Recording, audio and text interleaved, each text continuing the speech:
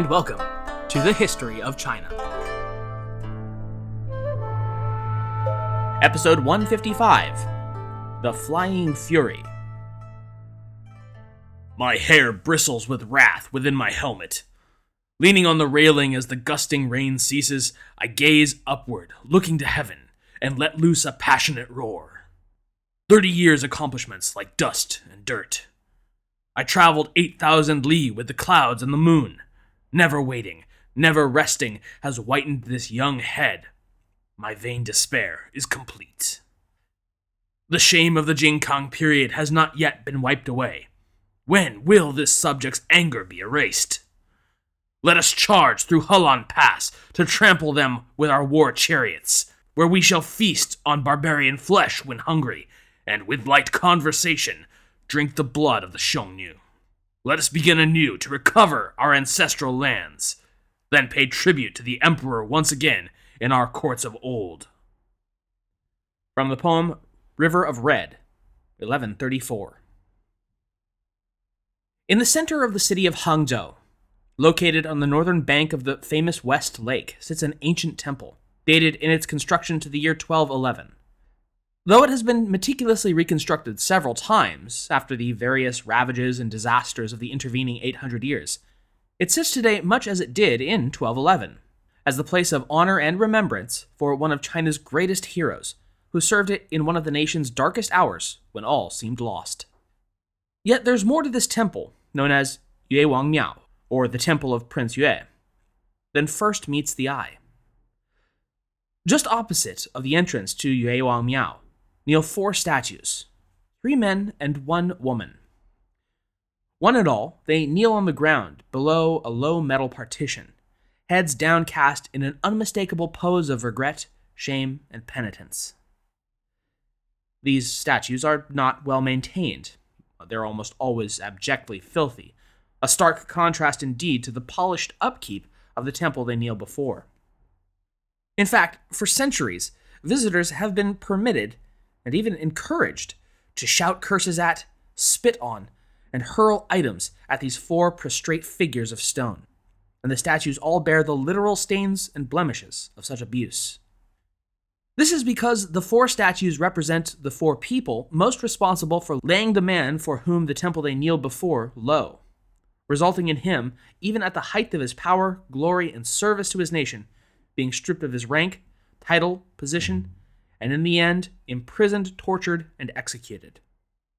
The statues are of the Song Chancellor Qin Hui, his wife, and his 2 closest advisors and lackeys, and the man who they killed, and whom these 4 now kneel in front of in eternal apology, bearing the brand of national traitors literally carved into stone upon them for all time, is a General Yue Fei.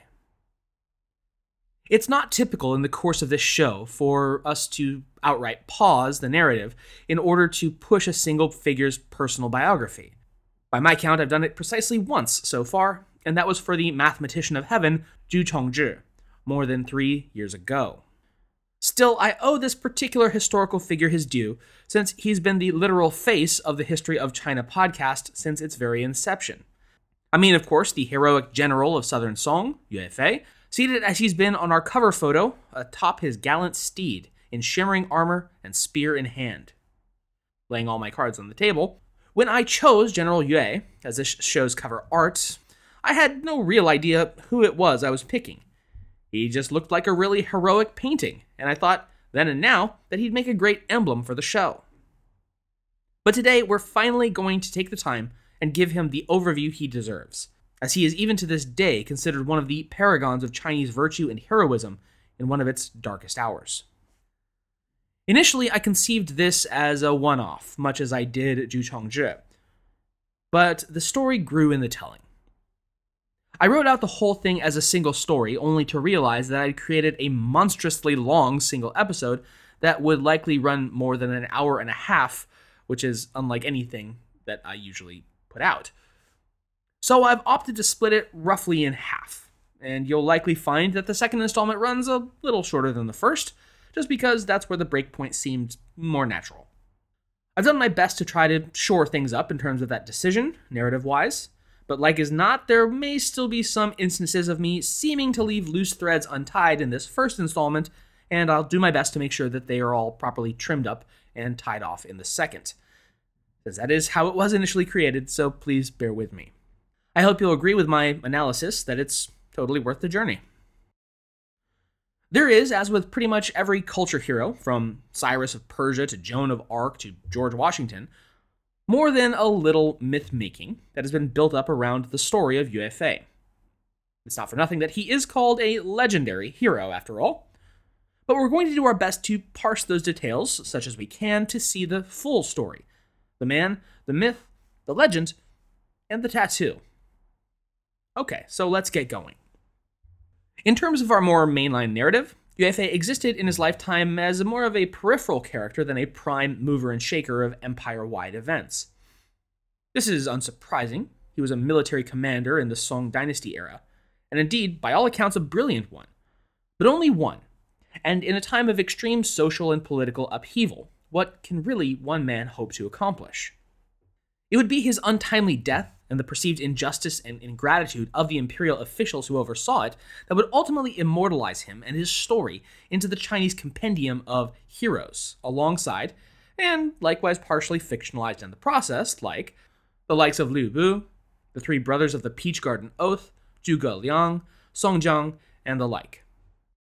As with many of these others, his is a tale that derives its heroism less from its ultimate success than his commitment to unflinching virtue even unto death, and even in the face of overwhelming odds and outright betrayal.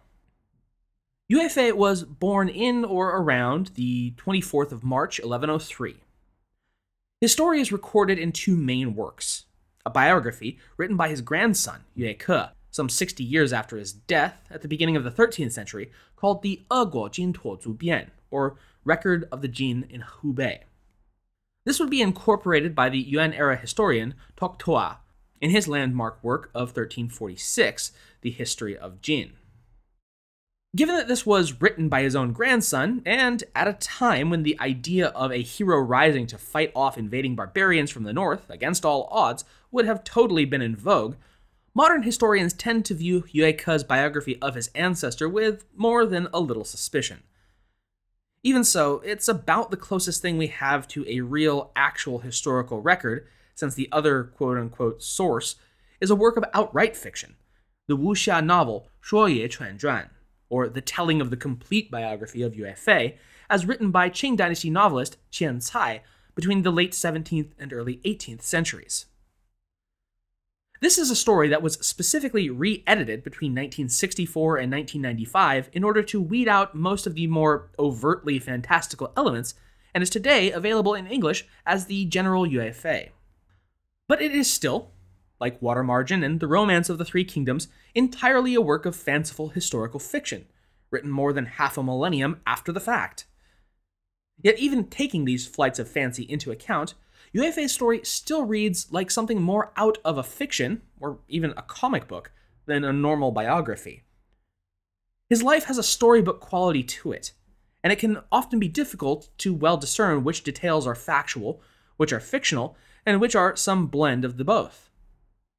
Still, it's a fun and epic tale, so let's crack this story open. Yue Fei was born to a poor peasant family on a moisture evaporator farm in the Junland wastes of Tatooine. In Tangyin County, Anyang Prefecture, Henan.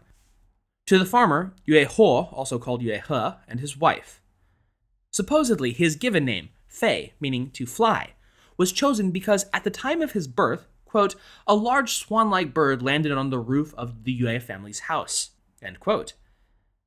This bird, known as a Da Peng, was a great mythological beast of immense power and good fortune. From Wushu master Liang Shouyu, quote, legend has it that Da Peng was the guardian and stayed above the head of Gautama Buddha.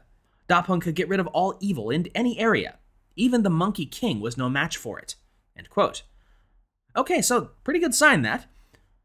Also legendarily, the Taoist immortal Chen Tuan, disguised as an itinerant priest, warned his father that should the infant begin to cry, he must immediately be placed and sealed within a clay pot.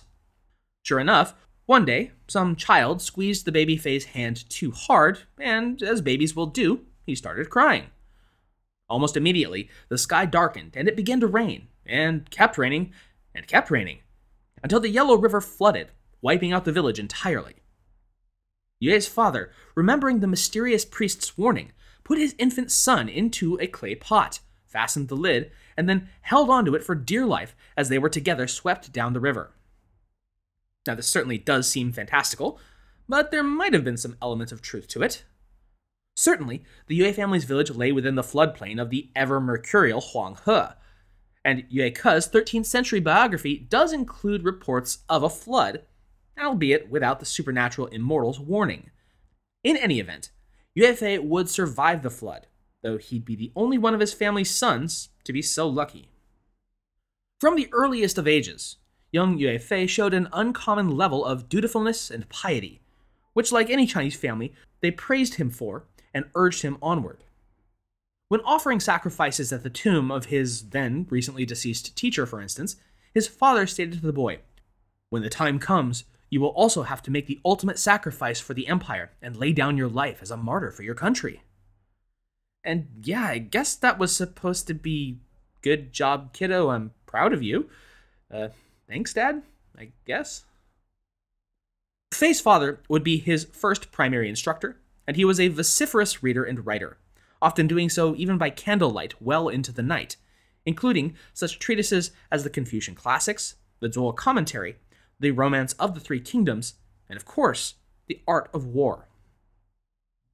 His adult writing shows the marks of such aptitude, marked out as a well-educated man with a real talent for literary expression.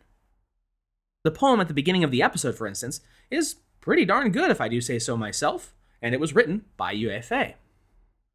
By day, the boy was a diligent worker on his farm. As the flood of his infancy had wiped out his family's savings, they were forced from whatever precipice of security they might have accrued back to abject subsistence. All that grueling physical labor resulted in Yue Fei growing into a strapping young man, of above-average height, immensely strong, and stoic and laconic in nature. When ready, his father, unable to even conceive of affording the education necessary to ready the boy for imperial examinations, instead began preparing him for the other out from a life of farm work drudgery, a military career. To that end, Yue was enrolled under the instruction of the highly respected village elder, Zhuo Tong, at whose tomb he would later make the sacrifice I mentioned earlier. Under Master Zhuo's tutelage, Yue Fei excelled, learning, from John E. Wills Jr., quote, "archer and other military arts. Yue grew to be prodigiously strong and an excellent archer, splitting with his arrows the arrows his teacher had just shot into the bullseye." End quote.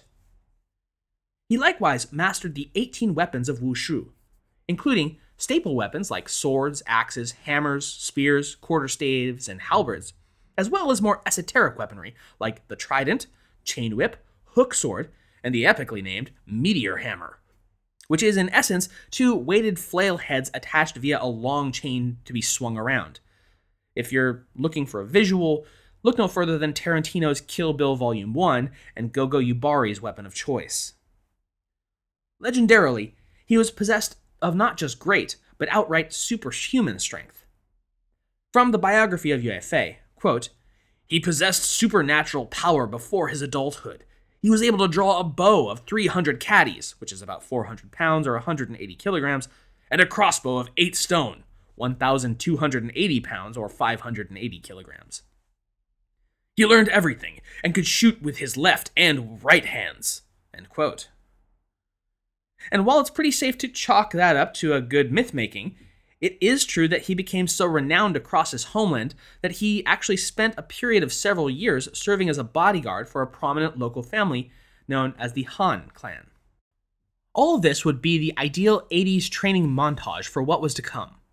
As we've already well established in the main narrative, foreign affairs were in something of a rough patch for the Song dynasty in the 12th century, with them in a 2-century-long staring contest with the Khitan Liao dynasty of the north. That, of course, would come to a head in 1122 when one of the Khitan vassal peoples, the Jing-shen, rose up in rebellion, and the Song dynasty sent out a general call to arms to all loyal subjects of the realm to participate in either the attack against Liao to recover their long-lost territories against the northern border, the 16 prefectures, or to help defend the border against assault and root out rebel forces hiding in the woods, mountains, and marshes across the empire. Uncle Huizong wants you to join the Imperial Army.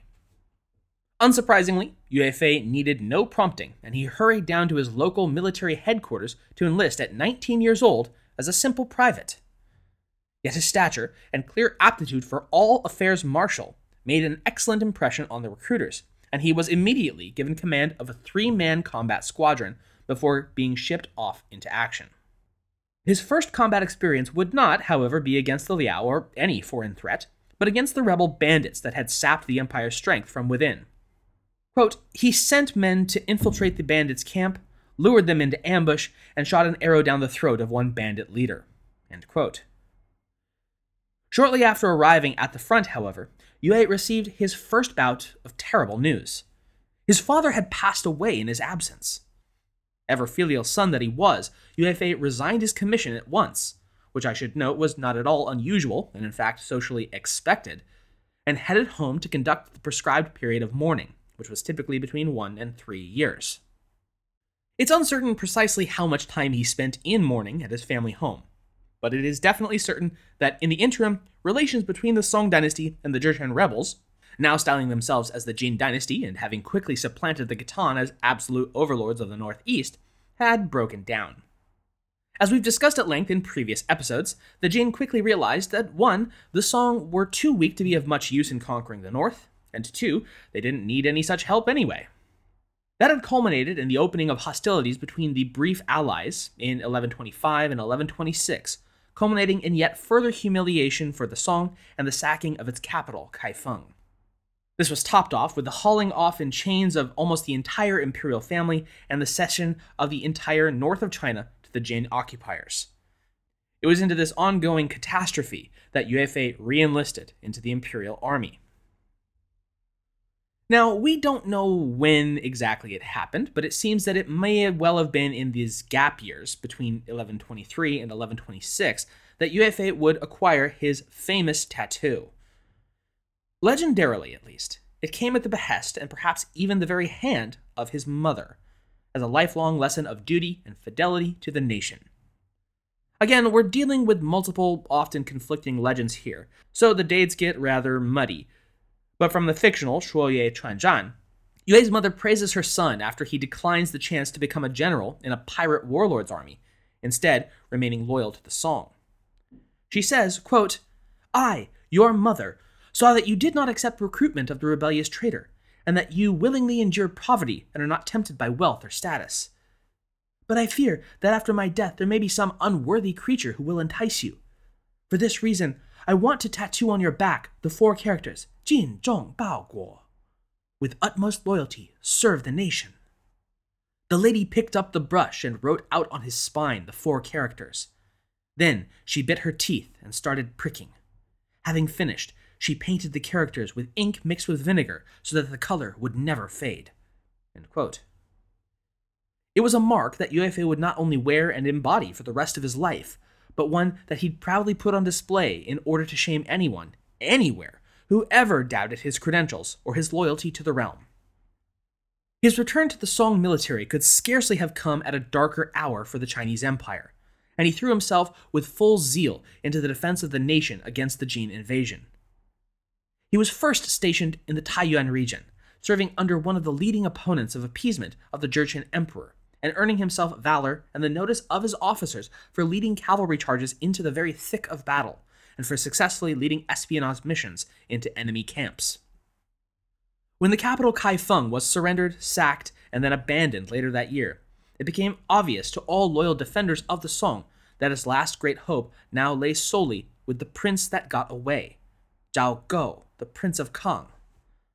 Thus, Yue Fei traveled to the capital region following the Jin's retreat north back into their own territories, and was among those who met with Prince Kang personally and attempted to organize forces to defend him. Zhao Go made the determination, and wisely so, that he could not remain in the north, and thus retreated to the southeast where he proclaimed himself Emperor Kao-tsung the following year, thus triggering a 3rd wave of Jin invasion. Yue Fei would remain behind in the emptied and abandoned capital city, intent on fortifying and holding it against the storm once again bearing down on the north. There he would remain for the next 2 years, before at last being forced by his own lackluster commander to withdraw south of the Yangtze in what would prove to be a largely unsuccessful rearguard defense against further Jin incursion. Wills tells us of the uneasy sort of relationship the likes of Emperor Kao-tsung and much of the imperial court had with a man like Yue Fei from the outset. They viewed him, as much as he might profess his undying loyalty, much like they did most of the military. Like most Chinese aristocracy had come to view its own military as something of a caged tiger. Useful, at times necessary, but never to be trusted too closely. Such had more than once been the perilous consequences of the drifting apart of the once closely knitted Chinese virtues of Wen and Wu, that of culture and civil, and that of the martial. From Wills, quote, Yue Fei was just the kind of northern military man on whom Gaozong's court was so uneasily dependent. In one incident, Yue rode straight into a bandit camp, made a rousing speech condemning the Jin as rebels and offering the bandits a chance to make good names for themselves, and recruited the whole bandit force into his army. End quote. His very charisma and ability to strike the chords of the hearts of men was what, in the eyes of many officials, made depending on soldiers like him rather like holding on to the tail of a tiger. In their estimation, it was as dangerous to keep holding on as to let go. This was made especially clear to Gaozong and his court in 1129, when it was a group of traitorous military guardsmen that briefly unseated the monarch and took over the palace before loyalist forces had surrounded, captured, and then executed the small band. How could the court of Gaozong, now focused on consolidating his holds on the Southlands, keep such Northmen too terribly close, when everyone knew that they would always be seeking to find ways of returning to reclaim their homelands from the barbarian occupiers, and would only ever half support any other objective? But on the other hand, how could the Southern Song possibly survive without such dedicated and talented men of the North? By the winter of 1129, Yue Fei was stationed within the briefly southern capital, Jiankang, aka modern Nanjing, staring down the Jin army from across the Yangtze. His commanding officer, the same languid and listless General Du Chong who had ordered the disastrous retreat from Kaifeng earlier that year, seemed little interested in the massive enemy army preparing to cross the river, and Yue Fei was furious. Tears in his eyes, he pleaded with the general, quote, A powerful army is nearby in Huainan, looking down upon the Yangtze with ample resources. There is no more critical time to be nursing our vengeance, but you, sir, spend all your days resting at ease and do not concern yourself with military matters. If the generals do not obey orders and Jinling is lost, will you be able to lie back on your high pillow here? End quote. Perhaps in acceptance of Yue's not at all veiled criticism, but more likely in the hope that death would shut his mouth permanently, General Du had Yue stay behind with a force of 20,000 to defend the river crossing, while he and the bulk of the Song army retreated once more, this time to Hangzhou. From Kenneth J. Hammond, quote, The defense of the southern bank held until one of the other sub-commanders began to retreat unexpectedly. The move threw the defense into chaos. Force Commander Chen Cui was killed, leaving Yue Fei to rally the remaining troops. The next day, he counterattacked, inflicting heavy casualties on the Jin troops, but he could not force them back. End quote. By the end of the day, tired, bloody, and demoralized, the remaining Song troops were at their wits' end and on the verge of disintegration. Sensing that his army hung by the barest of threads, Yue Fei stepped forward, stood in front of the main gate of their army camp, and addressed them all. He stated, quote, We have been treated generously by the state. We ought to repay it with loyalty. If we achieve merit, our fame will be recorded so that even if we die, it will not be erased. But if we submit and are taken prisoner or flee and turn brigand merely to save our lives, when we die, our names will be lost in oblivion. Is this what you want? Jiankang is on the left side of the river on defensible terrain. If the Jurchen brigands occupy it, what will be left to maintain the state? Today's issue permits no other course. Anyone who goes out of this gate will be beheaded. End quote. And it was super effective. Though there was still a smattering of troops that vanished from the tents and posts off into the wilds during the dark of night, those that remained would become the core of Yue Fei's loyal band. They would fight the Jin armies crossing at Jinling to a standstill, and, at least for a moment, it might have seemed like they could stave off the southern invasion altogether. Ultimately, however, a secondary Jin force crossing the river further upstream outflanked the defenders of Jiankang. Their defense now moot, Yue would at last order his own withdrawal of the army to rejoin the larger imperial army downriver and decide what to do next. That would become clear when Emperor Gaozong finally slipped through the fingers of his Jurchen pursuers after sailing south to Wenzhou and then Fuzhou, effectively beyond their reach. Forced to turn back and return north, but now weighted down by the sheer amount of southern imperial treasure they'd looted, the Jin armies proved to be easy pickings for Yue Fei and his army, who would be chief among those harassing them all the way back across the Yangtze, inflicting tremendous casualties on the barbarian forces in the process. In the end, they would harry the Jin army all the way north to Xiangyang City, which Yue led the way in recapturing for the Song. It was at this point that Yue Fei's star truly began to rise. He'd received fame and acclaim for his conduct in the defense of the emperor's flight, and even more from the victories scored over the retreating Jin. He'd further mark himself out when bandit forces began to become more than a nuisance along the strategically important region around Lake Dongting, which served as a vital link to the Sichuan Basin of the West. And while these bandit warlords fought one another as much as they did anyone else, they yet plundered the region and terrorized its inhabitants. At length, Yue Fei, as of the year 133 at age 30, was newly empowered as the overall commander of the Song army in the central Yangtze region, was dispatched to deal with them once and for all. Apparently, the issue had rather confounded the local and regional authorities when the bandit lead, du jour, a man named Yang Yao, fled with his forces into the marshes of Lake Dongting. This was problematic for the prefectural and provincial defense forces, not for battlefield reasons, but for administrative ones. Marshes, being bodies of water, were technically under no administrative unit's jurisdiction, placing them more or less outside the law. This likewise helps to explain the late Song Jiang's choice of home base in the marshes of Mount Liang. Moreover, from Will's, quote, "The state assumed, not without reason, that the imperial state could wait out the leaders of the rebellion, that leaders and followers eventually would prefer the rewards and full rice bowls of garrison life to the hardships of resistance in the mountains or marshes, and that the imperial bureaucracy would manage the rebels, move them around, and in the long run tame them." Thus, it was only once the central government realized the threat Yang Yao and his bandits posed to the stability and security of the region as a whole that direct action was taken against them at last. This occurred when it was learned that Yang Yao was in talks with another leader of the north, Li Cheng, a bandit who'd recently been upjumped to a general in the Jin puppet successor state of Chu, known as Qi, which, if completed, stood to become a truly formidable and dangerous force to even imperial armies. Thus it was that Yue Fei was given orders to root out and end once and for all the banditry of Yang Yao and his followers before they could cause further trouble for the realm, and to break the strength of the so-called General of Qi, Li Cheng. In the third month of 1134, Yue moved north to strike first at the Qi general before turning south to dispatch the bandit lord. Outside the city of Xiangzhou, the forces of Song and Qi arrayed opposite of one another, prepared to do battle. It was then that Yue Fei noted the fatal flaw in General Li's configuration. He'd gotten them utterly backward. He said, quote, "Infantry take advantage of difficult terrain, while cavalry have the advantage on flat, open ground. Li Cheng has deployed his cavalry on the left flank along the riverbank, and deployed his infantry on the right, on level ground. Though he has 100,000 men, what use are they?" End quote.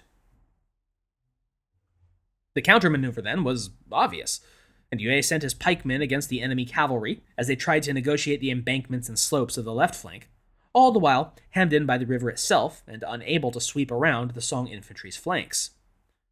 Meanwhile, on the left flank, Song cavalry, unimpeded and free to roam and charge as they like on the flat, level terrain, broke and utterly routed the Qi infantry formation in short order, with many on both flanks of them drowning in the river as they attempted to flee. After a short series of further victories against the humiliated Li Cheng, resulting in the general of Qi fleeing north, Yue Fei sent a missive to Emperor Kao-tsung and the imperial court, requesting permission to pursue, annihilate, and then continue northward. He wrote, quote, "The The Jin love only their families and wealth. They have become conceited and lazy. Liu Yu, the Jurchen appointed king of Qi, is a usurper, so that the people have never forgotten Song. If we struck directly into the Central Plains with 200,000 crack troops, we could restore the old boundaries and make them truly strong." End quote. The court, however, rejected his plan, fearing Jin reprisals for such an action against its buffer state. Instead, they directed Yue Fei to continue on as planned and to wipe out Yang Yao and his rebels. Even at this point, though, Yue Fei preferred negotiation and persuasion rather than naked force, which paid great returns in the voluntary surrender of many of the rebel holdfasts he entreated with. This was greatly helped when, through persuasion and the kept promises of pardon, rich reward, and official titles, Yue managed to flip one of Yang's top commanders, and then got him to successively flip and lead out of the marshes more and more of Yang Yao's own soldiery. The final stronghold he and his men were forced to take by storm, but he pleaded with the imperial court to offer amnesty to those regular folk among the rebels who had been, in his words, simply led astray. The court, at least to an extent, acquiesced. Of course, the leaders were executed with little delay, but from the ordinary fighting men, more than 50,000 were allowed to enroll in Yue's own family army, thus increasing his force to more than 100,000, rendering him one of the 3 or 4 most powerful forces in the Song Empire at this point. One and all of them at Yue Fei's beck and call. Even more striking is the fact that in spite of this enormous influx of formerly rebel bandits, which are no easy group to train into upright soldiers, surely, Yue's army seemed to suffer very little long-term decline in cohesion or discipline. Even more, Yue managed to keep his army relatively popular with the local landowners and peasantry across the very lands on which it encamped, a feat virtually unheard of in most militaries across time, and a truly terrifying prospect for many members of the imperial court. Yue Fei had a massive army. He could seemingly expand it at will, and apparently with little more than the persuasive nature of his charisma. And he could simultaneously do so while keeping the people feeding and housing that force on his side. What couldn't he do? What might someday stop him, some wondered, from placing a crown on his own head, or turning his sights and that of his army against the Song Emperor himself? Nonetheless, with such a victory in hand, for the time being, as of late 1135, there was little the court could do but heap even greater rewards and titles upon Yue Fei. He was granted by his titles and offices wide latitude within the region of control along the middle Yangtze to even make official appointments of his own officers. Yue Fei was riding high in the saddle. Early the following year, however, fate would deal him the cruelest blow yet, the death of his beloved mother. When news reached him, Yue, as with his father, quit his post and announced his intention to retire for the full duration of the mourning period in order to properly honor his mother's memory and spirit. Yet this time he would have little such opportunity. Such were the events of the realm that in short order, after only a few months, no less than Emperor Kao-tsung himself insisted that Yue Fei end his period of mourning and resume his post. The Song dynasty had urgent need of his talents. This time, he would get his wish, a northerly campaign to drive back the Jin force. In 1136, Yue Fei would command his army in a strong push to reclaim the Song's mountains, valleys, and courts of old, as he'd put in his poem at the top of the episode. They pushed back the Jurchen and their Qi puppets almost all the way to the banks of the Yellow River. Here, though, he received a summons from the emperor himself to retire his force and report directly to court to attend his majesty. It was here that Yue Fei would come to meet Chancellor Qin Hui, a fateful meeting indeed, as the two would rapidly come to despise one another above all others. Qin Hui was born in Nanjing, then called Jiangning or Jiankang. He was born in 1090, but passed his imperial service examination in 1115 at the age of 25, and shortly thereafter entered into service at the imperial court at Kaifeng. Qin was present in the palace during the subsequent Jin invasion and capture of the city, and was among the myriad officials led off in chains back to the northern Jurchen capital of Shangjing, like as not, never to see his homeland again. This was not, however, to prove his fate. There is an air of doubt around just how he managed to escape captivity. Some tellings have it that he managed to convince his captors to allow both him and his wife to accompany a Jin expeditionary army southward, while by his own rather unbelievable account, he simply managed to miraculously escape his captivity, along with his wife, and flee outright. Less forgiving Chinese accounts suggest that he might have been intentionally set loose by the Jurchen, not as a free man, but as a treacherous spy and agent provocateur amongst his own people. In any event, by 1129 or 1130, Qin had arrived back into Song-controlled territory, and in short order found his way back into the service of the imperial court now at Hangzhou as a Jin expert. Upon returning and receiving his first audience with Emperor Kao-tsung, Qin Hui is written to have expounded upon what he viewed as the absolute necessity of an immediate peace with the Jurchen people. He stated, quote, "If it is desired that the empire be without crisis, it is necessary for the south to stay in the south, and the north to stay in the north. Then consultations to discuss peace can be set up." End quote. This rather conciliatory, some might say spineless, opinion certainly raised more than a few eyebrows at the Song court, but none arched near so high as those of Yue Fei himself, having recently returned from his latest successful foray into Jin-occupied territories north of the Yangtze. Suffice it to say that from the very outset, Yue and Qin were not fast friends, a mutual antipathy that would quickly blossom into a full-blown hatred. For his part, Qin Hui believed that the military leadership needs must be curtailed. There's good historical precedent for this worry. One need look little further than the devastation wrought by the mad general An Lushan to understand why any and all Chinese might be justifiably fearful of a general amassing too much personal power. Moreover, he recognized the fact that such a restriction on their power was a virtual prerequisite to conducting further negotiations with the Jin. How faithful could peace talks be, after all, if there were renegade generals still afield more intent on vengeance than obeying imperial edicts? Yue Fei's army was just one among several, after all, that had coalesced around the commander's cult of personality more than anything formalized. And while the throne had, out of sheer necessity, allowed for such slides and formality, the fact of the matter remained that such armies were intrinsically dangerous to the regime. They were, after all, armies potentially more loyal to the general than to the realm.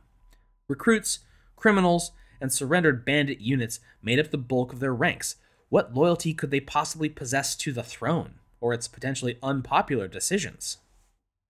Chancellor Qin argued vociferously about the need to curb the powers of the generals, which of course prompted a response from the selfsame military general, Yue Fei. He wrote, "He's not trained in military affairs. I fear he will not be able to control the army." End quote. Only he argued, was capable of wrangling and directing the herd of cats he had amassed. And, to be sure, there was some merit to this assertion. In the whole of Southern Song's military, Yue Fei stood apart as the most disciplined and able.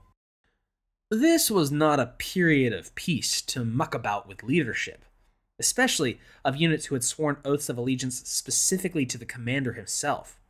It is folly. And when the Chancellor, Zhang Jun, overruled him, appointed a civilian to the new commander of the armies, and then watched in horror as the other general rebelled and took more than 40,000 troops over to the Jin, what else could Yue Fei say but, "I told you so"? In the aftermath of this monumental screw-up and betrayal, General Yue was indeed returned to his position of command, but found himself once again hobbled by the emperor's vacillating strategies regarding the Song-Jin conflict and the changing situation in the buffer state between the two powers, the puppet state of Qi. Kao-tsung continued to saber-rattle at the Jurchen, but then hemmed and hawed over how much he was actually willing to do about it, which proved irksome to many men, such as Yue, who was like, "Well, obviously we can't stop until we've driven the barbarians off every square li of our homeland." The situation with Qi proves to be somewhat more cloudy. It is known that as of 1137, the Jin Emperor had opted to dissolve the state altogether after the crown prince, Wu Zhu, yes, the same Wu Zhu from last episode who had chased Gaozong all the way south to Wenzhou, He'd been tipped off about a supposed plan by the king of Qi, Liu Yu, to defect and surrender to the Song.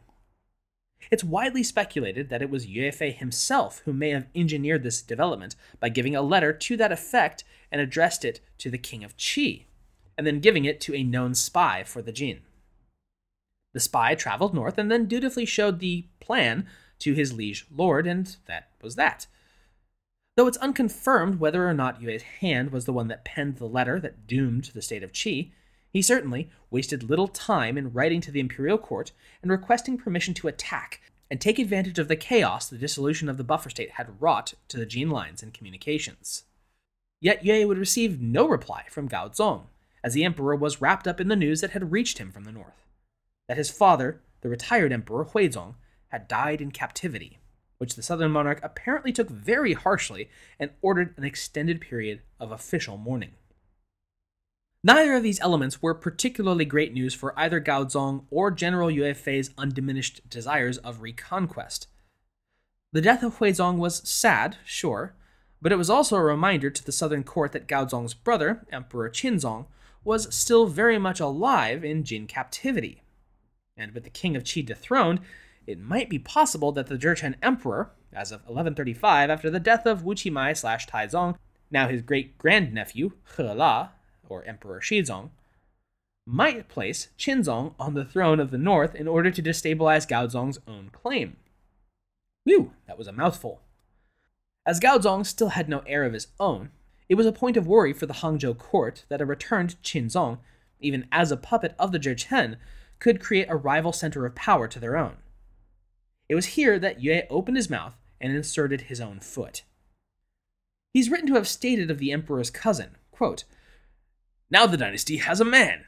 Isn't the basis for its revival right here?"